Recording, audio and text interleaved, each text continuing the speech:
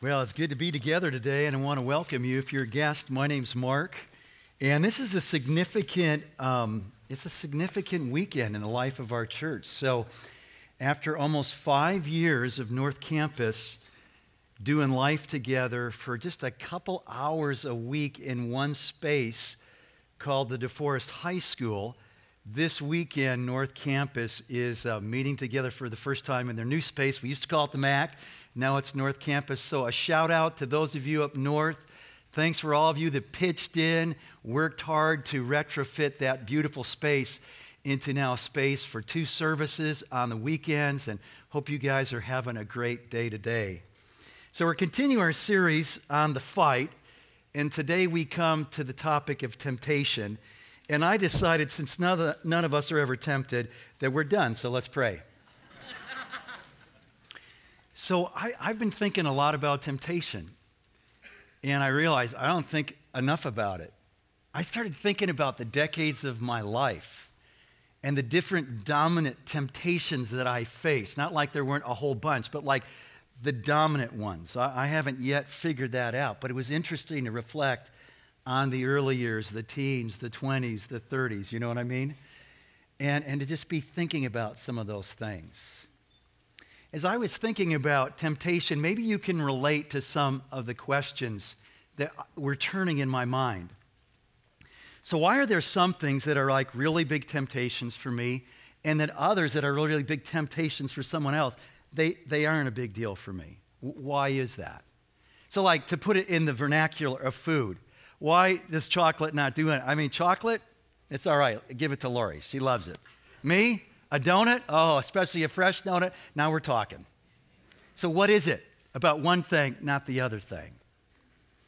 I was thinking about, why is it that the temptation's all around, but I'm so unaware of it?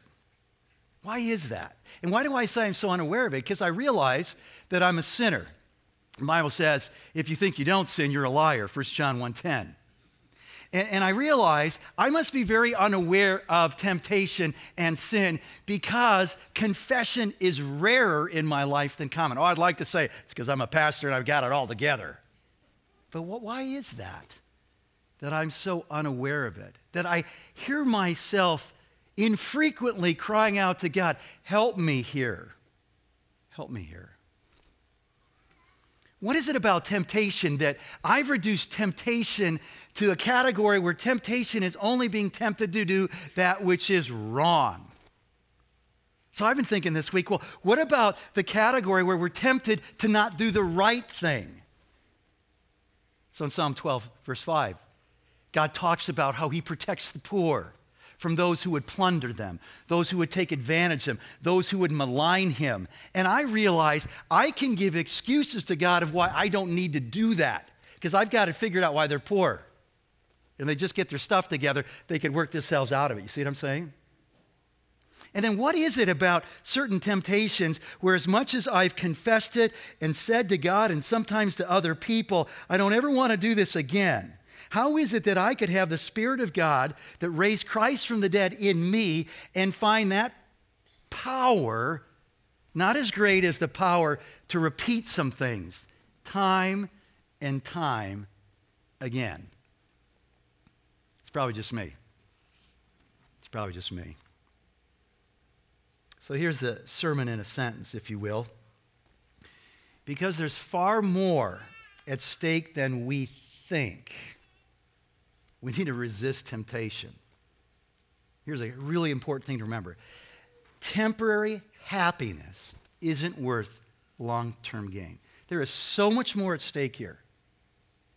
We've got to resist temptation and remember that the temporary happiness that is promised isn't worth the long-term pain. So here's where we're going. What is temptation? Why do we fall into temptation? How do we resist temptation? And what do we do when we fall into temptation and fallen into it again and again and again? All right, that's where we're going. So first, what is temptation? Webster says it's a strong desire or urge to have or do something, especially something that's bad wrong, or unwise. That kind of resonates with us. There's one dominant word for the word temptation. In fact, if you search it in your Bible search program, you won't find an Old Testament reference. It's a New Testament word. It's the same word that's used in its verbal form and as a subject, right? A noun, temptation. And it's this word that could be translated to test, or a trial, or an enticement to sin. So there are times where the word is used when the religious leaders are trying to trap Jesus. There is this temptation that's a trial, like what 1 Peter 4 is talking about when he says to his followers that, hey, you're under severe struggles here as you're being persecuted for your faith. But he says to them, don't think they're strange, these things that are happening to you, these trials. And then there's this stuff of enticement. That's what we normally think of, this enticement to sin. So when we opened up this series, we talked about the fight is a good fight, and it's this fight of faith. And faith at its core is taking God at his word, believing what it says is true, following the directives and commands, and trusting what it promises. And so the enticement of temptation is to break faith with God in God and to not take him at his word, to not believe that it's a good word for us, to not believe that it's a word that I ought to follow, to not believe that it's a word that could come true. So let's talk about what it's not. First of all, temptation is not from God. The Bible is very clear about it. Trials are from God, but the desire to break ranks, the enticement to sin, is not from God. How do we know that? James 1:13. When tempted, no one should say, God is tempting me, for God cannot be tempted by evil, nor does he tempt anyone. So we can't say, God, why are you doing this? God's not doing this. You may be in a hard situation. There may be temptations in that.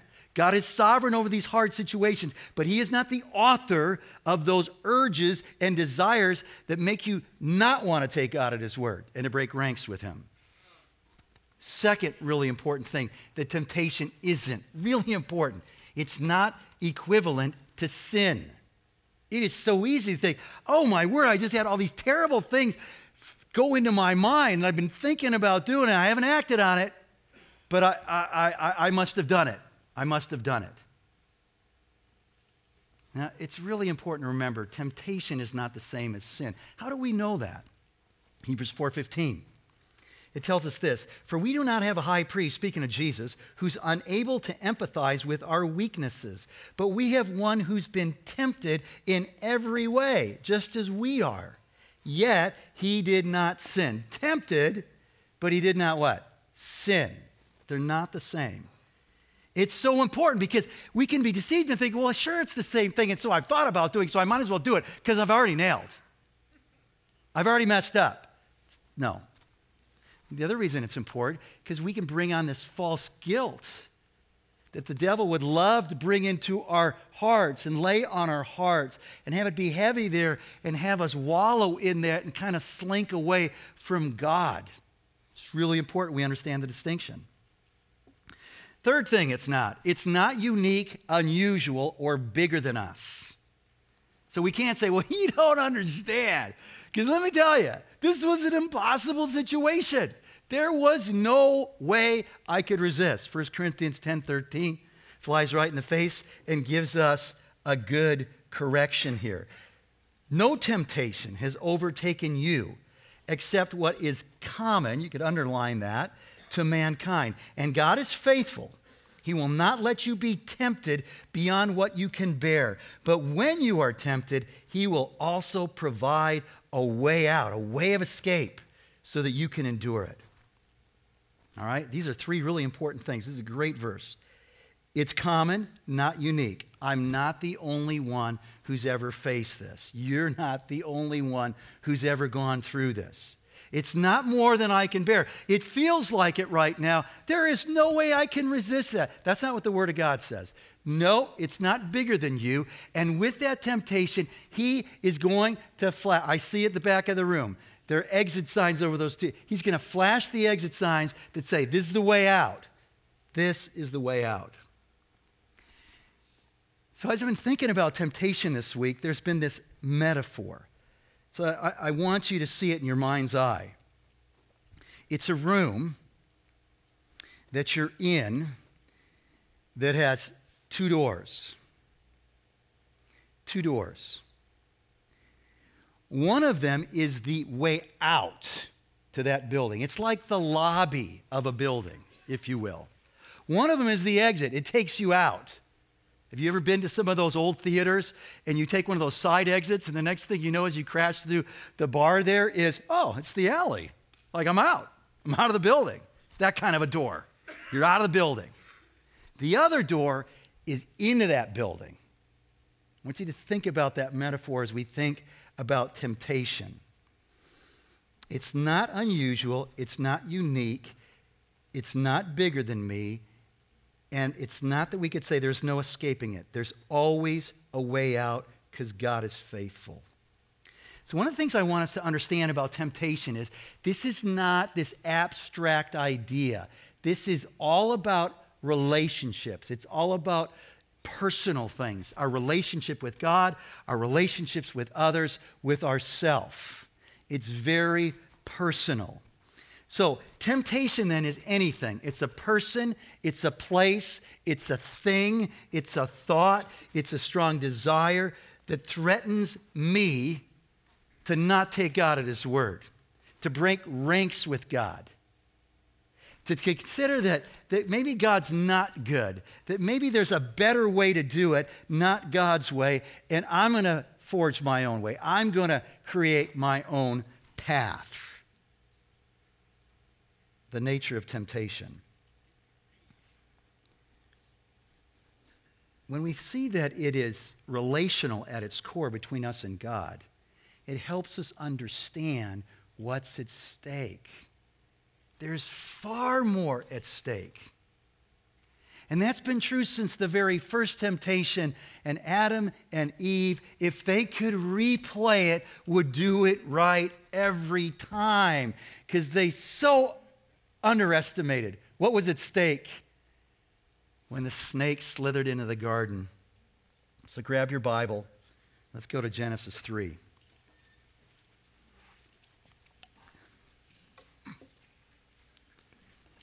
In Genesis 3, we read the story of the very first temptation, reminding us that the stakes are high, reminding us of the importance of resisting temptation, reminding us that this fleeting pleasure of temporary happiness is no match for the long-term pain that comes on the backside. Verse 1, now the serpent, so we're in Genesis. If you're new to the Bible, the very first book of the Bible, it's like page 3 or something like that in your Bible, chapter 3. Now the serpent was more crafty than any of the wild animals the Lord God had made. He said to the woman, did God really say you must not eat from any tree in the garden? The woman said to the serpent, we may eat from the trees in the garden, but God did say you must not eat fruit from the tree that is in the middle of the garden, and you must not touch it, or you will die. You will not certainly die, the serpent said to the woman, for God knows that when you eat from it, your eyes will be open, and you will be like God, knowing good and evil. When the woman saw that the fruit of the tree was good for food, and pleasing to the eye, and also desirable for gaining wisdom, she took some and ate it. She also gave some to her husband who was with her, and he ate it. We don't have time to go into this, but men, this is why Adam's nailed and responsible for this sin. It's never called Eve's sin, it's Adam's sin. He was passive. He was passive when his wife was being tempted. He should have brought God's word to bear in the situation, but he sat idly by. Verse 7, then the eyes of both of them were opened, and they realized they were naked, so they sewed fig leaves together and made coverings for themselves. Then the man and his wife heard the sound of the Lord as he was walking in the garden in the cool of the day, and they hid from the Lord God among the trees of the garden. So why do we fall into temptation? Well, Genesis 3 lets us know because there is an enemy in this fallen world. There is an enemy who seeks us out to destroy us, to tear apart our faith, to disconnect us from the relationship we are created for. This enemy. Now, we don't know who the serpent is in Genesis 3. When you get to the end of the Bible, actually in Revelation 20, it reminds us exactly who the serpent is, none other than the devil, the great accuser, Satan, which is what Satan means. So here's what we know about Satan from the Bible. He was a fallen angel. That is, he was an angel created by God who protected God's holiness. He was one of the cherubim, right in the presence of God, who grew to become envious that God was getting all the glory and thought he ought to get some of it too. And so he leads a rebellion against God. He has other angels join him, these other demonic forces, demons, we call them, who go in rebellion with Lucifer, Satan, who is this beautiful angelic being who opposes God. He is called a murderer, a liar, the father of all lies, John 8:44, a murderer from the beginning. The next story in chapter 4 is Cain rising up and killing his brother Abel. He was a murderer from the beginning, not holding to the truth, for there is no truth in him. When he lies, he speaks his native language. For he's a liar and the father of all lies. Jesus tells us in John chapter 10, he's a thief who comes to steal, kill, and destroy. He's the accuser of God's people, Revelation tells us. He's an attacker who attacks through suffering, through sickness. And so we see that in the life of Job. We see that when Jesus is casting out these demons on all these people who are being traumatized and demonized, like the demoniac in Mark chapter 5, who's running around the tombs trying to cut and kill himself, and he's just out of his mind. He's an attacker. And his MO is clear. He raises questions about God's character so that we doubt that he's good, so that we would disobey his clear command, not trust in his future promises, and reject his rule and authority in our life, choosing rather to, like him, be God of our own lives, rule our own lives. That's what he's about. But let's be clear. He's not equal to God.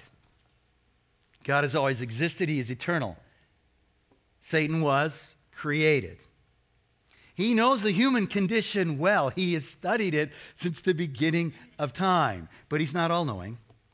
He can show up in places and move back and forth, but he is not like God, everywhere present at the same time. He is not God. But he is cunning and he is powerful, and his mission is clear, that we would join his ranks and oppose God and set the crown on our own heads. So notice strategy with Eve. He doesn't throw her the fruit. He doesn't take a bite out of the fruit and say, man, this is really good. He starts from the edges and he moves in, just like we would if we were casting out some bait. We're not going to throw it on top of the fish's head and scare it. We want to get it out a little ways and then bring it in. So how does he do it? He questions God's word. It's the first thing he says. Did God really say? Verse 1. He twists God's word. God didn't say you couldn't eat from any tree.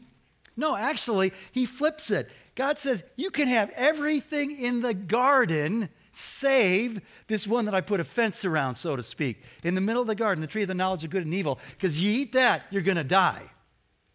He says, oh, he wouldn't let you eat any of the trees. Oh, he's twisting God's word. Then he flat out contradicts God's word in verse 4. You're not going to die. One pastor put it this way, thinking of how the conversation could go. The reason he doesn't want you to eat it, Eve, is not because he loves you and you'll die. It's because if you eat it, you'll be like him, and he hates competition. He doesn't want anybody equal to him. He's jealous. It's an evil jealousy. It's a narrow jealousy. It's a restrictive jealousy. He contradicts it. He adds to God's word, mixing truth with lies. You'll know good from evil. You'll be like God. Well, they will know good from evil. Oh, will they viscerally know it as they run and hide and cover themselves up, covering their shame and their guilt. And so Eve's thinking, verse 6, she's thinking about what's been said. She's looking at the apple, and she's thinking to herself, I bet it tastes good, because, man, it looks good. And I'm convinced that I need that he is holding back something good for me, and it would be better for me to have that fruit than to not have the fruit.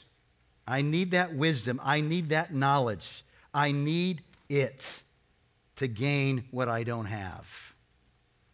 And so she falls into the trap. There's a lot of free cheese around a mousetrap. A lot of free cheese. And she's grabbing for the free cheese, so to speak. And all of a sudden,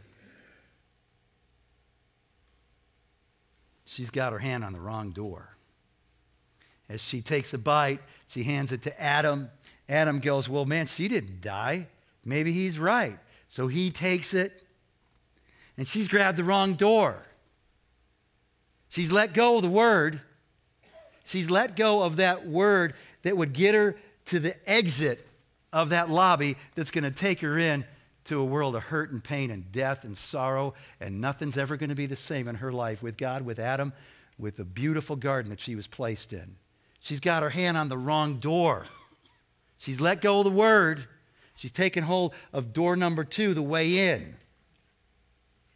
And she knows it. She knows it.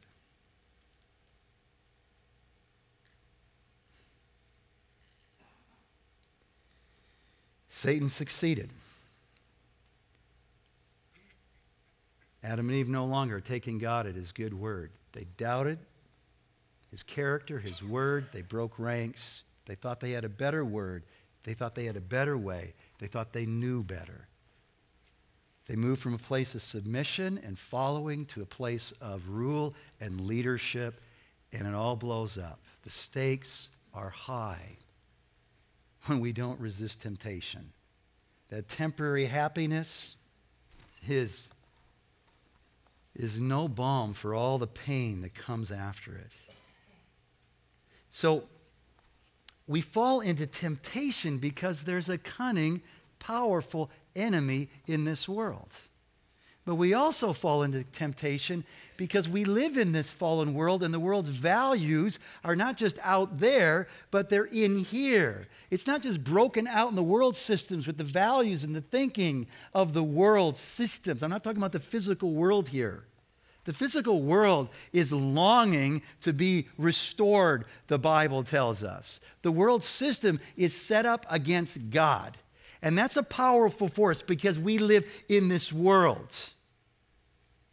And Jesus prays that as we do life in this world, that this world wouldn't come into us. But we have the hearts of our first parents that have been marked by sin. They've been stained, if you will, by that sin. And it's not just something we've inherited, it's something we have taken on ourselves as well. As we, like Adam and Eve, have not taken God at his word, we've broken ranks. And so there's 2 ideas here. The world outside and my own heart. That is not just a good heart. It's a heart that is marked by these evil desires. So what does the word say? In 1 John 2:16, for everything in the world, the lust of the flesh, the lust of the eyes, and the pride of life comes not from the Father, but from the world. So there's the world out there. But it's not just the big bad world out there. It's also about my heart and the evil desires in my heart. First, James chapter 1 talks about this. This is right after the verse, let no one say when he's tempted of God, when he's tempted, that God tempted you. But each person is tempted, verse 14, when they are dragged away by their own evil desires and enticed. Then after desire has conceived, it gives birth to sin, and sin, when it's full grown, gives birth to death. James 1:14 and 15. So I want you to think about these evil desires. I want you to think about them like these voices. Sometimes we remember the cartoons, and there's somebody on this shoulder, and there's somebody on this shoulder. So interestingly enough, I don't know if you've ever listened to the podcast, This American Life. It's a popular show on NPR. They had an episode titled The Devil Inside Me. The show asked various people if they ever felt like they were under the spell of an inner voice that held them in bondage to unwanted thoughts. According to the show's host, quote, it was like people had been waiting all their lives for someone to ask him this question. Here were some of the responses from the interview. A man says, "The voice is irresistible always. I'm in the thrall of that voice." A woman says, "Totally out of control. It's got this life of its own, and I can't tame it anymore." Another woman says, "I actually have a name for the voice. Sorry if your name is Stan. I call it Stan. Stan is the guy who tells me to have the extra glass of wine. Stan is the guy who tells me to smoke." A man says, "I remember somehow realizing just how finely calibrated the voice was to every nuance, every part of my feelings, including the feeling that I didn't want to smoke cigarettes. And it's like, you might as well have another cigarette because this is it." A woman who just engaged hears her voice say, "You better try your hardest to make sure he doesn't take the ring away because he's going to find out the truth about you and how much you suck. So you better distract him with a really thin body." And at the end of the episode, the host asks someone, "Do you feel like the voice is winning?" A woman replies, "Right now, yeah. I think I'm in some serious trouble, to be honest." What is that episode about? It's about what the Bible talks about. That the tapes that are playing, the voices that we hear, are connected to our own hearts that have been marred by sin. And even hearts that have been made new by Christ are not yet completely new. And so these thoughts and desires still can come into a Christian's life. This is normal, and yet it's frightening. And so when you think about the strength of the enemy and how he knows us, when you think about the world and the forces and the cultural forces that just make us so immune to sin that we find ourselves rarely confessing. When we think about our own hearts and what the Bible says, the deceitfulness, how clever the heart is and how tricky it is to figure out our own hearts, man, you go, how in the world can we resist this trifecta force? So let's talk about that. How do we resist? So I'm going to give you 5 keys here. You might want to write these down. 5 keys. The first 4, I would say, are preventative. They're the stuff that we want to be about every day as a Christian. It's the life of faith. The first is to stay humble. Jesus says, if you want to enter the kingdom, blessed are the poor in spirit. That's where you start. This sense of spiritual poverty, that I'm not strong, that I'm not good enough for God's favor and grace, that we understand who we are, both loved by God, but also someone who needed Christ to come and die for us, because I'm a rebel. And so I stay humble. And I don't try and get strong for the fight. I stay weak. And in my weakness, I found strength, not in myself, but in the one who is strength when we know that we're weak. So Paul writes this about strength and weakness in this wild paradox of the gospel. My grace is sufficient for you, 2 Corinthians 12:9. For my power is made perfect, complete in weakness. Therefore, I'll boast all the more gladly about my weaknesses, so that Christ's power may rest on me. Stay humble. Don't try to be strong. Understand who we are. That's like, this is stuff.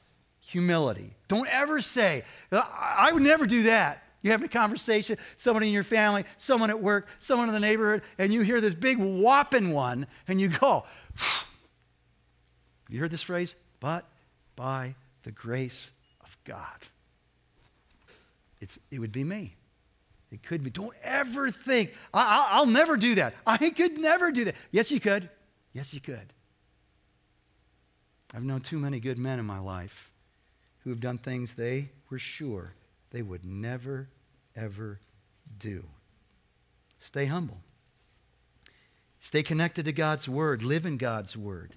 Know God's Word. Live God's Word. We talk about the Bible's authority, centering our lives on God's truth. We want to be in the Word during the week, every day, so that the Word would be in us. So when we come into that temptation zone, we enter that lobby, it's the Word that helps us find the door. Because what does the psalmist say in Psalm 119, verse 105? Your Word is a lamp to my feet, and it's a light to my path. I've hidden your Word in my heart so that I won't sin against you. We got to immerse ourselves in the Word. Jesus tells his disciples to watch and pray so they don't enter temptation. What does it mean to watch? It means to know our weaknesses, to be on guard, to pray, asking God for help. And when you notice what it says about prayer in Ephesians 6:18, it's really interesting what it says. And this is in the very passage where Paul's going through the armor. And he gets to the end of this warrior that's dressed up in the helmet of salvation and the shield of faith and the breastplate of righteousness and the belt of truth. He's got the sword of Spirit, which is the word of God. He's got his feet fitted with these gospel boots. And then the image of this warrior as he prepares for battle as he drops on his knees. That's the position. And so he's talking about prayer right after he's talked about all the spiritual armor. And he says this, 6:18, and pray in the Spirit. The Spirit's always working with the Word, right? Pray in the Spirit on all occasions with all kinds of prayers and requests. With this in mind, be alert and always keep on praying for the Lord's people. And so watch and pray means that's something we do together. Get in community. Pray. Help each other out. Hold each other up. There's a fourth thing. Stay active in God's service. Stay active in God's service. So let me go through because we're going fast. Be humble. Stay connected to God's word. Watch and pray. Stay active in God's service. So there's this great story. If you're new to the Bible, it's about King David, this great king who's described as a man after God's own heart. He's unbelievably a good man. Most of the Psalms are written by David. The kingdom is never greater than under David. But he falls into this awful sin of adultery that leads to murdering Bathsheba's husband. And the story starts in verse 1 with these words. In the spring, when kings went off to battle, David sent Joab. And you go, so? And it's like, there's all these details. This is like a really important detail. What's the detail? David was supposed to be in battle. Why do we know that? Because it's spring. Why do we know kings are supposed? Because that's what kings did. He had enemies that he was to be chasing, and he was disengaged from God's service. And it was at that point that he was vulnerable. Be active in God's service. Those are preventative. Humility, the word, watching, prayer, serving actively our God and his people and his purposes. And then we get to this one thing that is the critical move when you get in that room. And imagine the lobby now is not full of just beautiful glass. Imagine that there are no lights. Imagine that it's dark. And all you know is there's two doors. And most of the time in temptation, that's what it feels like. I don't know. Or I know, but I'm thinking maybe. Is what we need to do is take that sword, which is the sword of the Spirit, is the Word of God, and let that Word be the light that gets me to the door, that gets me out. And not only does it get me out, not only does it protect me from this temptation. We know from Matthew 4 and Luke 4, when Jesus is under temptation, and just like Adam and Eve in the garden, Jesus in the wilderness tempted 3 times, but he does not give in. And every time he's tempted, he retorts, quoting parts of Deuteronomy, of all the Old Testament books. Like, we get to Deuteronomy going, oh man, I got to get through this one quick. He quotes from Deuteronomy. Not only does that word conquer the enemy and cut through the lies and the deception, not only does it get us out the door, but it does even one better. Because we need to understand this. There is nothing original about sin. There's nothing original about evil. It's always a twisting. And what we do with the word as we take it and run out the door is we recover not just what we're not supposed to do, but we recover what we're supposed to do, and we just go in this kind of judo move of faith. So you go, I don't know what you're talking about. All right, so let me illustrate. There's a metaphor in the New Testament. Paul uses it in Ephesians and in Colossians. And it's this idea of clothing, putting on, putting off. He talks about putting off the old self with these evil desires. and putting on the new self with these new desires for God, to live in faith with God, to believe that he's good and do his good work in this world. And he says the way that you put something off is actually by putting on the right thing. And he uses the example of falsehood. So here it is in Ephesians 4. In Ephesians 4, 22 through 25, he's talked about putting off the old, putting on the new. Then he says, here's an example. Therefore, verse 25, each of you must put off falsehood and speak truthfully to your neighbor. How do you put off lying? How do you put off falsehood? It's really easy. You always tell the truth. Once you tell the truth, there's no room for lies. So here's a cool thing, that there is this great temptation and danger in this temptation zone to reject God, not keep him at his word, and move in a direction that is not good for us. And it's not good for my relationship with God. But at the same time, it is this huge opportunity to draw near to God and to live more for God. So we don't just use the word to rescue us out of the building. We actually do one better. It gets us out of the building and it gets us moving towards what God wants us to do. And some of us have been fighting the same temptation and our whole focus has been on, I shouldn't do this, I shouldn't do this, I shouldn't do this. Well, there's something more in the Bible to this. Because it's not just what we shouldn't do, it's what we should do. When we start focusing on what we should do, and when we do that, we can't do that. Because you can't lie when you're telling what? Truth. You see how it works? So you just go through these. We don't have time to get into them all. But you pick one of these, goes, that's me. So, tempted to covet. There's things that other people have, and you go, man, I need those, I want those, I really wish those were mine. Those should be mine. Well, easily what we could say is, we could memorize like Exodus 20, thou shalt not covet, right? Your neighbor's wife, the servants, the cattle, all the possessions he has. You shouldn't do it, 10th commandment. And then there's this other way where we keep moving out to what we should do. And that is we should be content and rejoice in all that we have. Coveting is all about what I don't have. That's what Satan did. You don't have this tree. He didn't remind him that, oh, you do have everything else, by the way. No, I didn't go there. So then I go to like Ephesians chapter 1, verse 3. Praise be to the God and Father, our Lord Jesus Christ, who's blessed us in the heavenly realms with every spiritual blessing in Christ. And I start thinking about being adopted out of his love. And he's chosen me, and he's redeemed me, and he's freed me, and he's forgiven me, and all those things that are mine.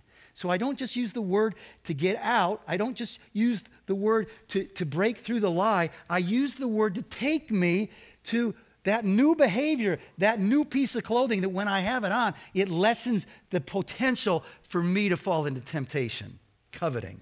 Pride. Well, we know Proverbs 16, or maybe you don't, it says this, pride goes before the fall. We've seen it. We maybe experienced it. We don't like to say this, but when it happens to people around us that, we go, well, that's good. Good for them. But here's another thing. The Bible says that we're not to live in pride, but we're to live in humility. Humble yourself under the mighty hand of God. God, help me to do that. Help me to see myself for who I am. 1 Peter 5:6. You tempted to lust? Jesus makes great cases. You don't lust. It's just like you look at a woman with lust in your heart, you've committed what? Adultery. So we can quote that scripture, or we can go to focusing on that which is even more beautiful than what we are tempted to take in. Psalm 27:4, one thing I ask from the Lord, this only do I seek, that I may dwell in the house of the Lord all the days of my life, to gaze on the beauty of the Lord and to seek him in his temple. You tempted to take revenge? The word of God in Romans 12 tells us to bless those who persecute you. You start praying for those people. You tempted to live in fear? You start living in the reality of God's love for you, and that love chases out all those fears. And so we want to know God's word for the things that we're facing. And in that temptation zone, what we've done in preparation is going to be huge. It's going to be huge. We're not going to be unaware that it could happen to us because we're living in humility. We're going to be watching and praying. We're going to know more of God's word, living in community. So we've got the one thing that we need, God's word, for that moment to get out, to get to the right door, and to live rightly, not just to not live wrongly. So that's great. I get it. But here's the deal. I've been a Christ follower for a long time, and I keep screwing up. And it's the same thing, and I can't get out of the cycle. And that's true for all of us. We may not know it, but it's true for all of us. You know, all sin is equal, the consequences aren't.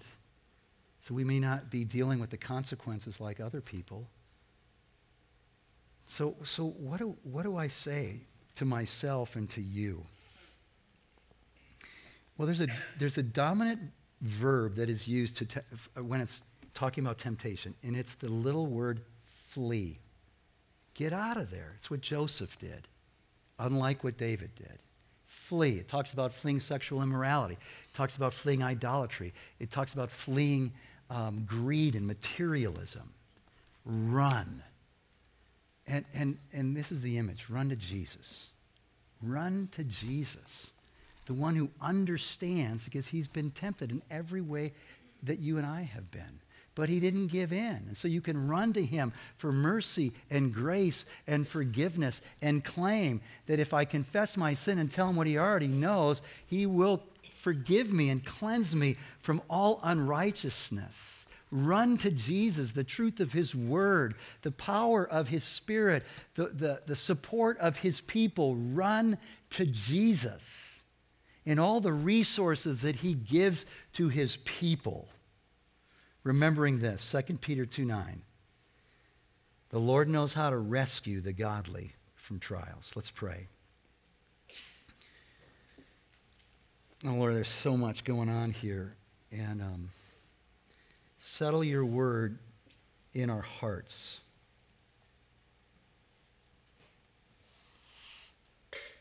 Remind us again of our need for you, Lord Jesus, and that there's nothing we've ever done that is bigger than what you've done for us on the cross. Lord Jesus, you're enough. May we believe that. I pray that there be someone who's been fighting these desires and has no hope. The truth is they've never given their life over to you.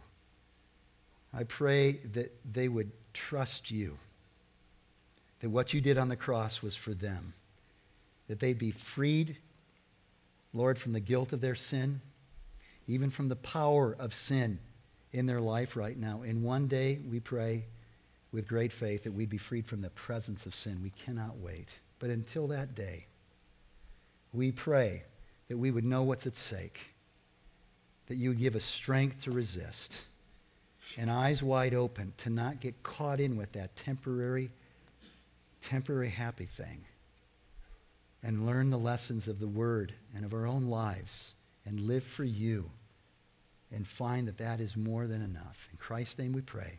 Amen.